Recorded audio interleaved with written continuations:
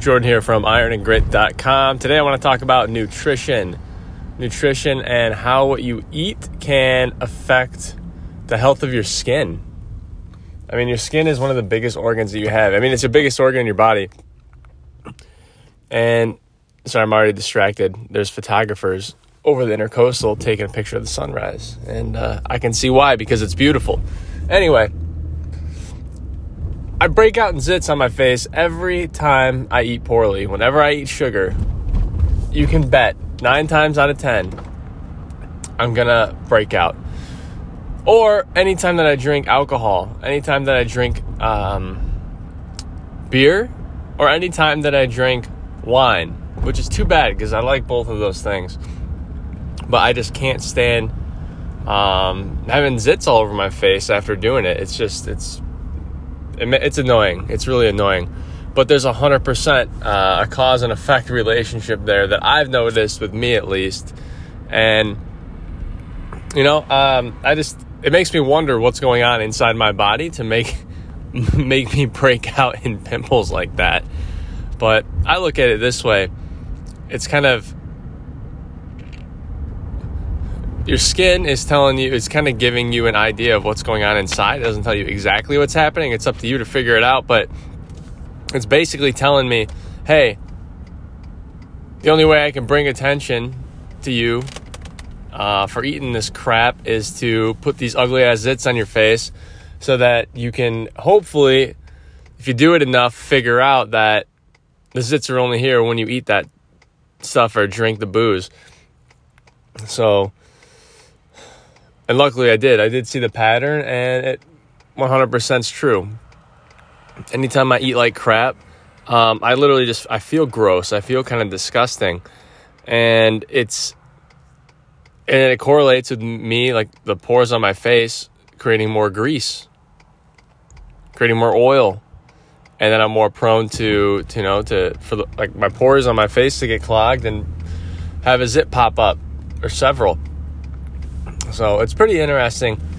And once you start tweaking your diet and cleaning up your diet and drinking a lot of water and stuff, you become more in tune with your body, and you kind of just notice things, and you'll feel certain sensations or feelings that you probably wouldn't notice before. It's pretty interesting. It's pretty interesting how it works, but it does work. So that's one thing I would recommend. I mean, yeah, I freaking love sweets. They're fantastic. I enjoy it. I just enjoy it. It's very pleasurable to eat. It's a great experience. But I like drinking too, just as much as the next guy. It's a lot of fun. You get to loosen up a little bit, unwind, whatever. But it's just not worth the drawbacks in a lot of ways for me.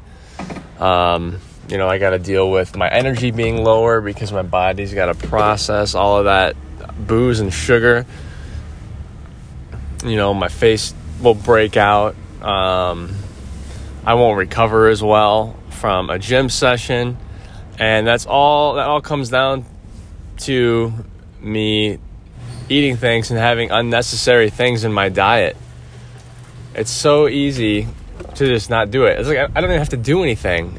I just have to not do it. And sometimes I think that's a good way to look at it.